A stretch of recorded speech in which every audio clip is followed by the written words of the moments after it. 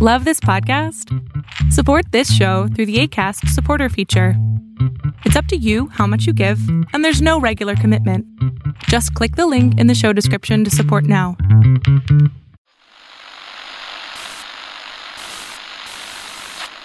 Nine, 12, 10, 28, 2, 23.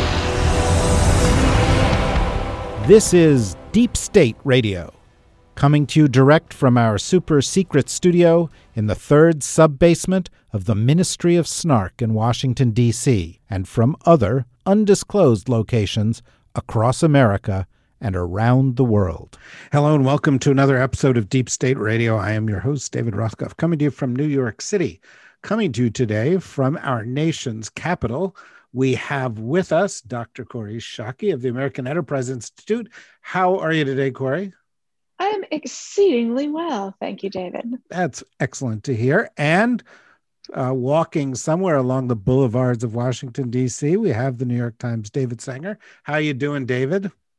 Well, I'm recovering from a White House briefing, but you know, they were always more exciting during the Trump era.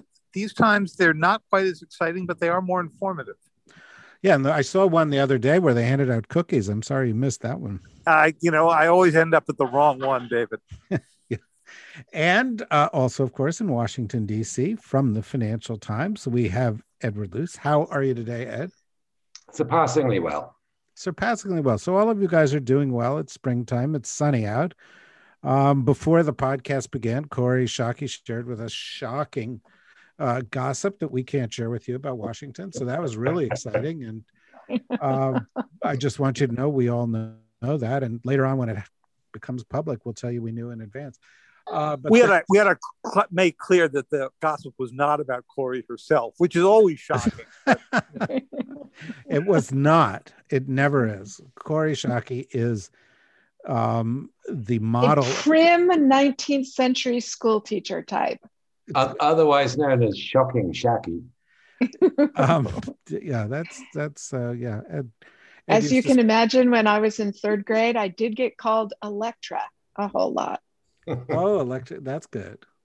I got Ross cough, like so, which was always extremely hilarious. I can't imagine what they said to Ed Luce. There was one boy at boarding school who called me Edwina Lucy, and it got me really annoyed because obviously being a girl is the worst possible thing. Yeah. And David Sanger, no one would dare. I thought there was a lot of pretending to be girls going on in British boarding schools. This was a mixed school, so none of those implications, Kori. I didn't even know those existed in England in the 18th century. They probably didn't in the 18th century. They exist in the 20th century to preserve the 18th century. So here we are, approaching the 100th day of the Biden administration.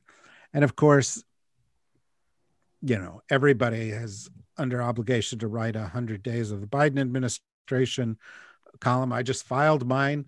I'm sure that Ed has filed one and David has filed one, and Kori is delighted that she doesn't have to, but maybe she has.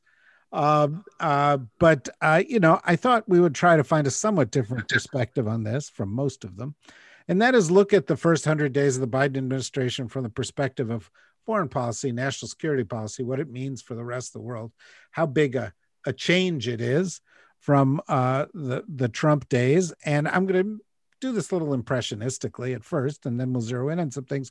But when you think back on the past 100 days, Kori, what do you think are the headlines of the first of the Biden administration's inaugural steps?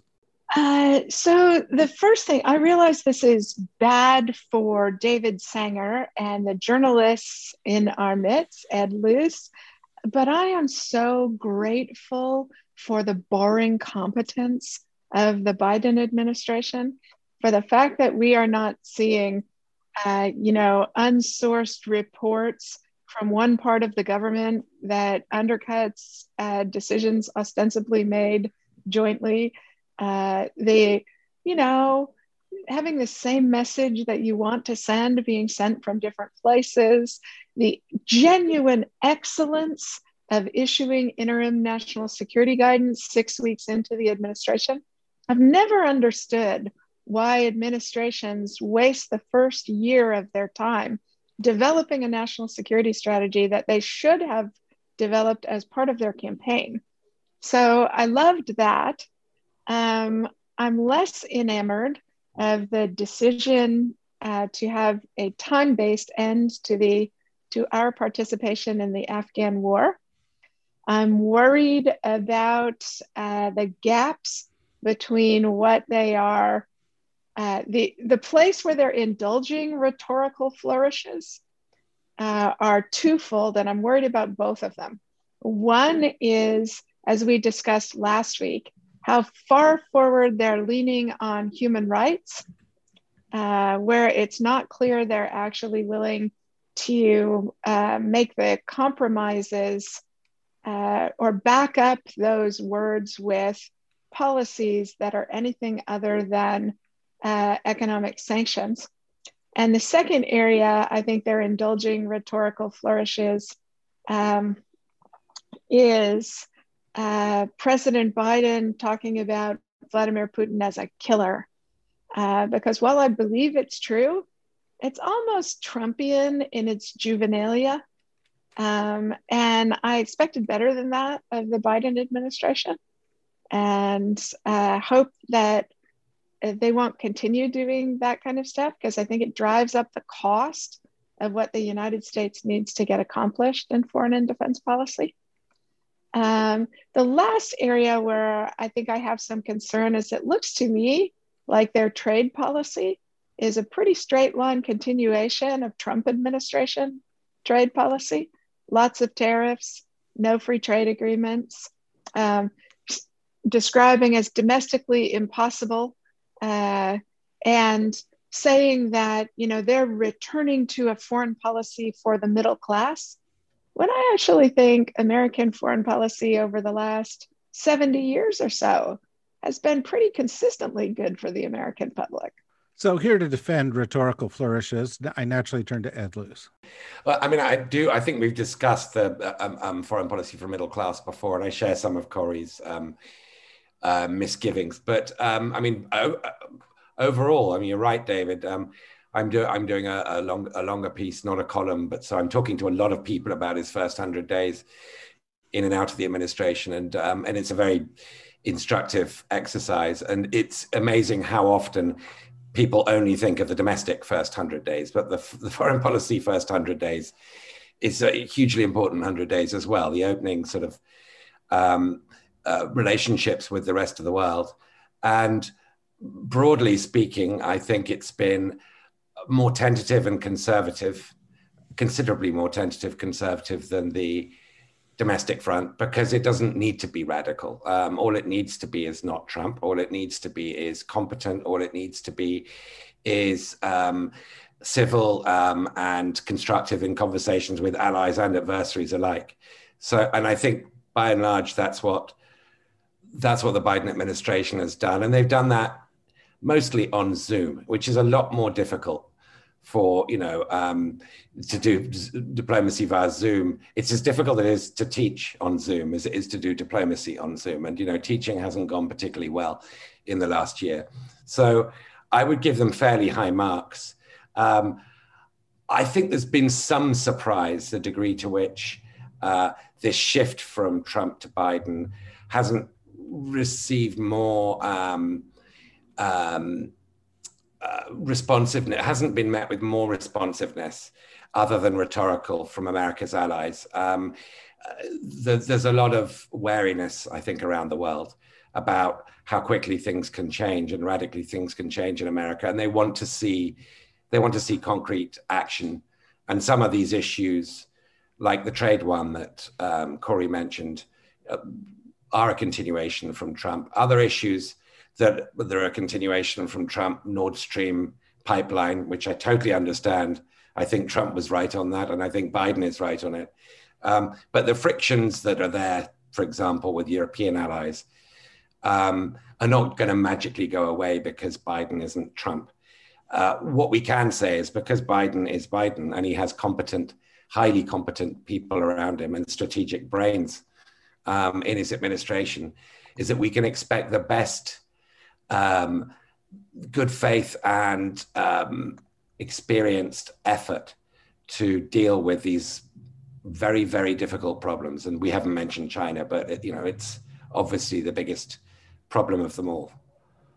If I could, before I turn to David, I do want to say on the trade front, well, I understand what you mean, both of you, that it's continuing to be, a little bit more oriented towards the workers in the United States and less oriented towards free trade than even Democrats have been in the past.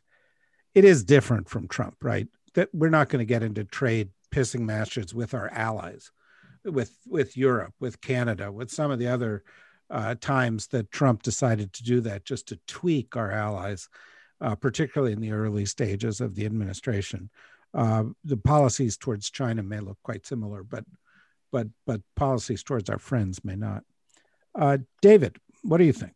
Well, first, I'm not writing a first 100 days piece, in part because I think if you look back at our recent presidents, if you measured by the first 100 days, you wouldn't learn very much. The first 100 days of George W. Bush were before 9/11, and we don't recall a whole lot about it because, particularly in the foreign policy arena, I don't think he had much of a sense of what he wanted to do except on immigration.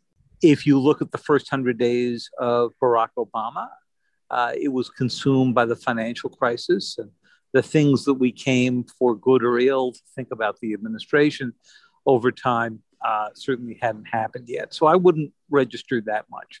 That said, a couple of things have been highly impressive. Corey's mentioned one, competence. I would say the second would be the degree of advanced planning they had. The reason that they were able to turn out a national security policy or an interim one so quickly is they had actually thought it through at length during the transition. And if you compare that to, the Trump administration, where they had no idea and they were sitting around, interviewing people de novo, that's number one. Number two is I hope that this has been an argument for why experience in government is more important when you're going into government positions than experience in business. For the longest time, we kept electing people on the basis that they would bring a business sensibility to governance. While it sounds nice and, has sort of a broad appeal, it turns out that knowing how the levers of government actually work means something. And I think you've seen the results of that. I've been surprised by the degree of aggressiveness out the door at both Putin and Xi Jinping. I think they were quite concerned that they would be labeled early on as to be sort of old school Democrats seeking resets every place. And I think that was probably a good way to be coming out, because it's always easier to back up after your first summits and relax things than it is to toughen them. I think the things they've been taken by surprise on, I would just mark two. One has been how quickly the border blew up on them. Probably predictable. I don't think that was a case where they were sort of on their back heels in reacting to it.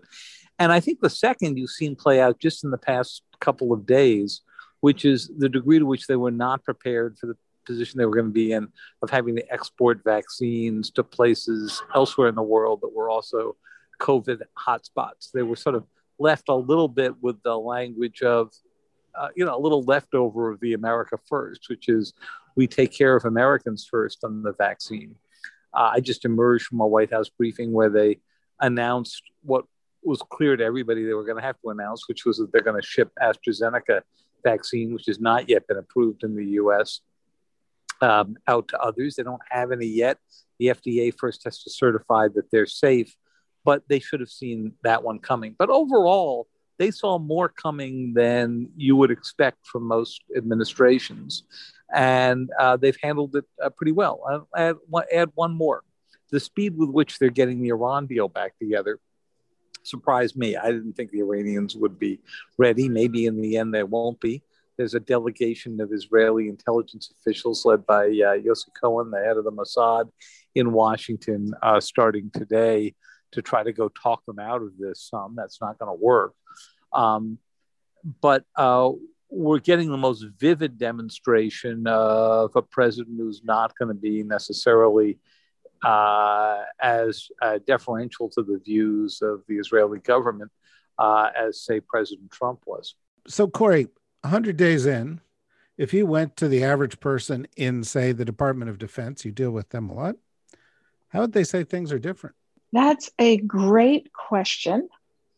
I think things are a lot less different in defense policy than they are in other realms.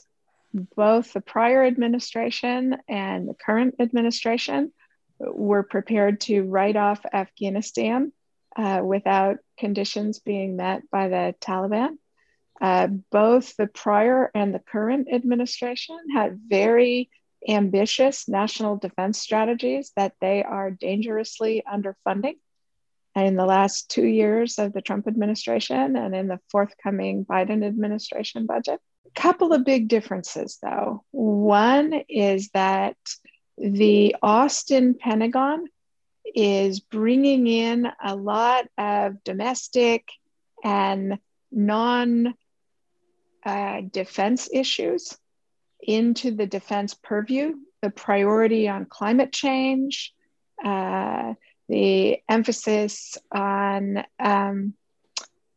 redressing racism and white nationalism in the ranks, and an increased priority on sexual harassment and sexual assaults and how they are handled in the military. So I think the domestic politics focus of the administration more generally is evident also in the Department of Defense. And that is a big outlier from the Trump administration's emphasis on lethality and warfighting functions and trying to shield the department from either spending priorities or policies that would distract from fighting and winning a potential war against China, for example. Ed, I was thinking about David's comment a moment ago regarding COVID and the vaccine. And, there's another way to look at it. I think it's quite striking that right now the world is saying, oh, well, the United States needs to be the one to step up and help in India, or the United States needs to step up and help in these places. 100 days ago, everybody thought the U.S. was making the problem worse. The U.S. was not stepping up anywhere. The U.S. was a laggard in these issues. Nobody wanted to emulate us. And just 100 days later, there is this sense that the U.S. is leading again. And you follow India much more closely than anybody else. And what's going on there is catastrophic. But I probably follow, several hundred Indian social media accounts. And there is a real, please, America, help us, provide us this, provide us that. It's just as reversals go in a short period of time, it strikes me as one of the more remarkable ones. It is remarkable. I mean, if you go back less than 100 days, the BJP, the ruling BJP, was issuing a resolution congratulating Narendra Modi for having defeated coronavirus in India. So the speed with which things have changed in America, not just in America, but in India, is breathtaking. And it is now a complete reversal. I mean, India was the sort of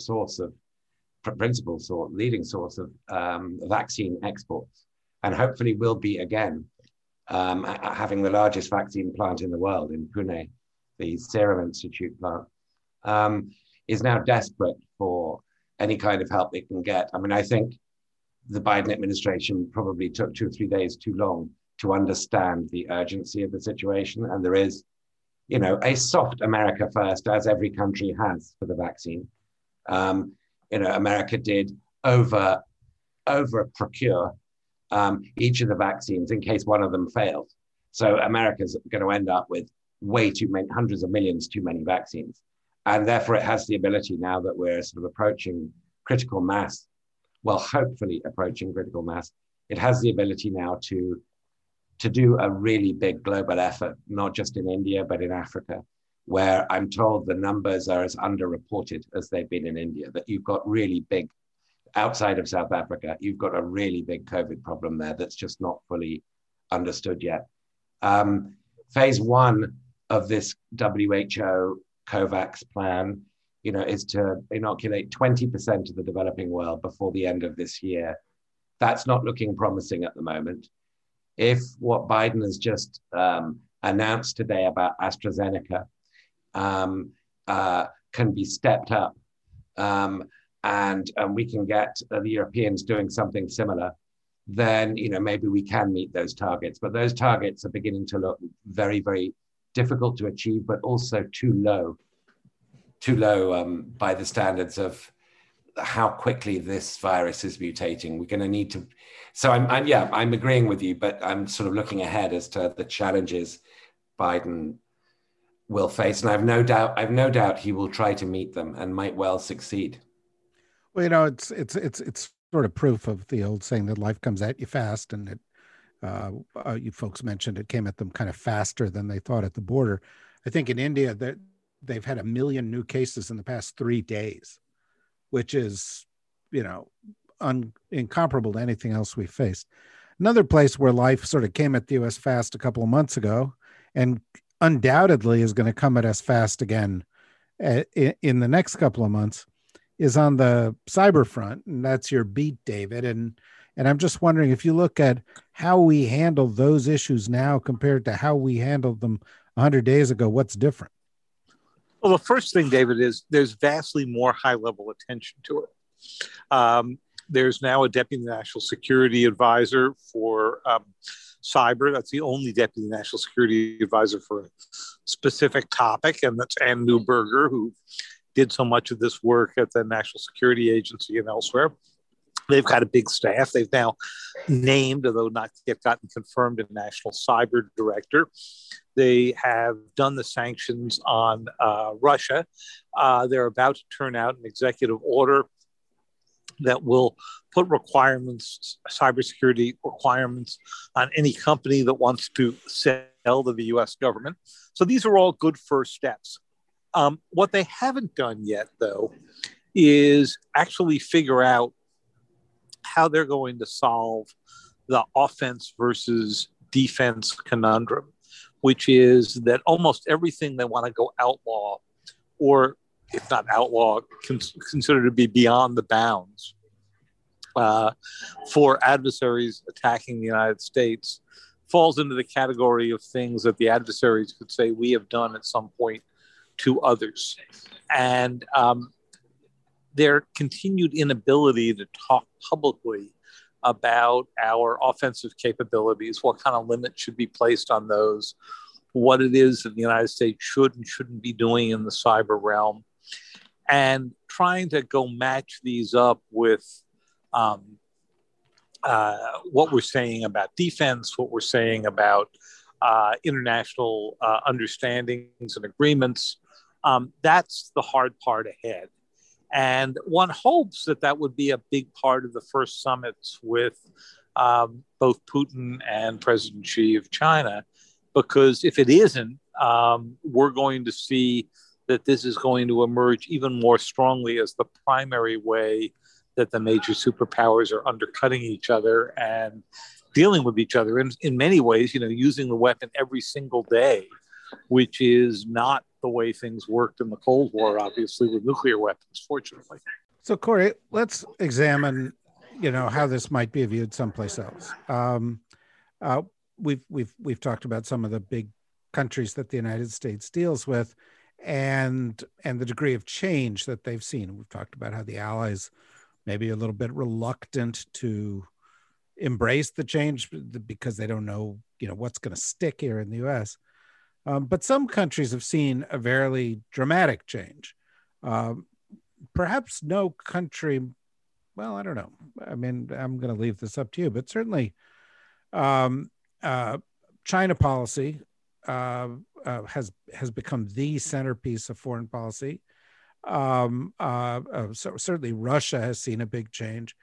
Which countries do you think are feeling, the shock of Biden the most? Probably Japan would be my guess, because while Trump liked playing golf with the Japanese prime minister, the undercurrent of racism in almost everything President Trump did, and the sharp public demands for fivefold increases in Japanese contributions to the stationing of US forces there, were really unsettling for a Japanese government that is trying to gently persuade its own public to have a military engagement, have a military force and an engagement with the United States, Australia, India, and other countries that helps protect it, the physical country of Japan, and its interests against a rising China. So that one feels big. Canada has to be feeling a whole lot better now that their prime minister's not being publicly ridiculed by the president of the United States, although the unilateral cancellation of the Keystone Pipeline without consultations with the government of Canada might have made them slightly less enthusiastic. What Afghanistan, unquestionably, no, maybe that's not true, because the continuity of Afghan policy, so that one doesn't hold. What other countries might have experienced the biggest sea change? Britain, because President Trump, alternatively loved and hated Boris Johnson, but he definitely loved Brexit, and kept intimating that Britain would be at the front of the line for a free trade agreement, and the buckets of cold water that not just the administration, but Congress are pouring on Britain's desire to say there's nothing to see here on Northern Ireland, despite the Brexit agreement, I think has to be a real shock to Britain. One of the things that's so interesting about the integrated review that the British government put out a few days ago is how very much they're trying to align themselves with Biden administration policies. So they're trying to pull off what's known as the Blair pivot of going, when he went from being Bill Clinton's best friend to being George Bush's best friend. And they're trying to pirouette that once again, and with good reason. They call that the poodle pirouette, Ed. Back in the day, what do you think? Who do you think's been shocked by this the most? Do you agree with Corey's assessments? Are there other people who are like, uh-oh, this is not what we counted on? I pick up a little bit on what Corey just said. I mean, I think that's right. The integrated review that Britain produced. I mean, Britain's basically got its nose, whether it's a poodle or a bulldog, it's got its nose to the window and it's kind of licking the window, and it wants to join the Quad, and it's offering to send an aircraft carrier, to the Indo-Pacific region, which is an extraordinary measure of that sort of pivot that Britain's undertaking. It's pivoting away from Europe, regardless of whether Trump is in office or Biden's in office, and it's desperate to be an important partner to America in far-flung parts of the world. Ireland, I think, had good reason to believe that this is not just the second Irish-American president, but the first practicing Catholic Irish-American president. And I don't know, I haven't spoken enough to my Irish friends to understand the response to the global minimum tax that is a very significant, as we think of it as economic policy, but on the global stage, this is a very significant and important, and I think highly necessary measure that Janet Yellen has proposed. But it's not good for Ireland. Ireland's tax is 12.5%. And this is a 21% proposal by the Biden administration.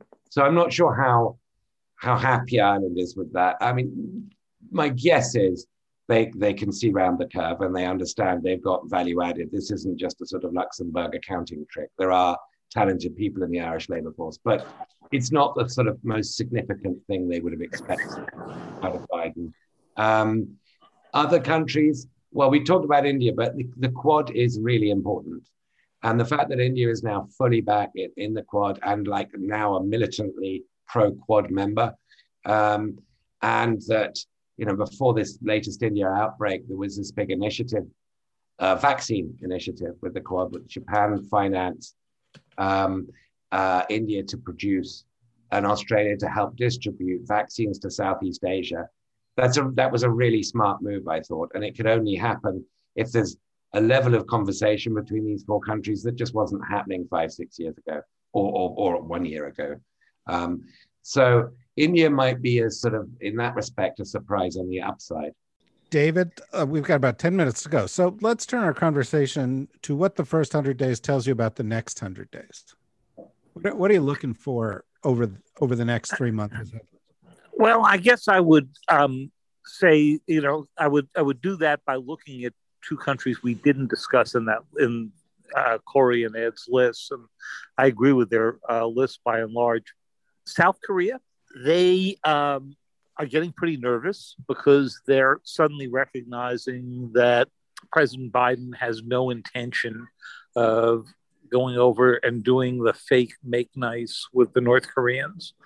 And they're afraid, rightly so, that the North Koreans are likely to stage some kind of incident in the next 100 days, just to remind the world that they're out there and can be a menace. So we're looking forward to hearing what the North Korea review is going to yield at this White House. And I think we know what it's going to yield. It's going to be back to a sort of bottom-up effort where the North Koreans are going to have to agree to some small steps, which they're unlikely to go do, and the situation will be pretty well frozen. And we're at a situation right now where North Korea has nearly got the sized arsenal that, say, Pakistan did and some others when we sort of gave up on trying to stop Pakistan from becoming a nuclear power. Iran, I think in the next 100 days, you will see whether we get back to the JCPOA or not. And you're going to see the Israelis continue to try to undercut it, as we saw with the explosion at Natanz. And I think that's going to be a really fascinating dynamic to play out. And I think the big wild card in all of this is, does Putin continue to back off as he did over the weekend in Ukraine, or was this just a dress rehearsal for future activity to show how disruptive he can be? Because his only power is the power to be unpredictable and disruptive here, both in real space and in cyberspace. So if I had to go predict an area where you might well see a flare-up, I suspect that would be it. And of course, by summer, we're going to presumably see a full-fledged China strategy. And in the end, that's probably the one thing this administration will be remembered for more than anything else. Next 100 days, Corey. I think David's exactly right on China as the focus of the next 100 days.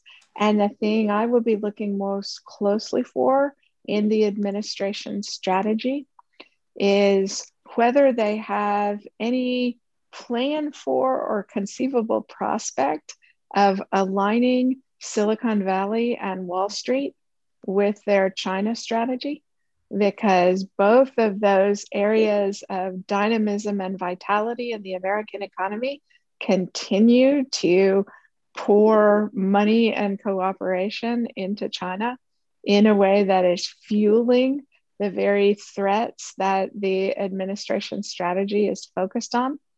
So that'll be, I think, one really important way of seeing whether this administration can make that magic holy grail of whole of government operations or whole of society operations be anything more than an empty slogan, And I think the degree of difficulty is enormously high on that. So I mean it as a compliment to them, that I think that that's a big challenge that they might not succeed at. The other thing I'll be looking for is whether the administration is willing to let allied priorities become our priorities. Not just India, but other close American allies, countries we have deep intelligence, societal, and defense cooperation with, are begging for access to vaccines. And how the administration makes a decision of who gets what when is actually going to have really major foreign policy implications. And then the third one for me is how they will bring the national security and defense strategies into alignment with their spending plans. The elimination of the OCO operational fund and what looks to be a 1.5% to 2% real cut in defense spending, matched against a very ambitious defense strategy. I think those are three big challenges they'll have to face for the next 100 days. Ed? Yeah, I mean, I won't elaborate on the global it becoming more of a global strategy than an American vaccination strategy, because we've talked about that, but that's going to be a key piece of the next 100 days. I do think the border crisis, is also the job that Kamala Harris has been given with the Northern Triangle countries in Central America is a pretty difficult job. It's not the kindest of portfolios to give your vice president, but it is an important one. It's not a trivial role that Kamala Harris has been asked to address. It's going to be a very important one, and I think it's going to become more prominent in the coming weeks because of the numbers at the border. And because those countries in Central America and Mexico are not going to, change their situations unless America can drastically change incentives and shape the situation on the ground. It's a very, very difficult problem, which is a foreign policy and a domestic policy one.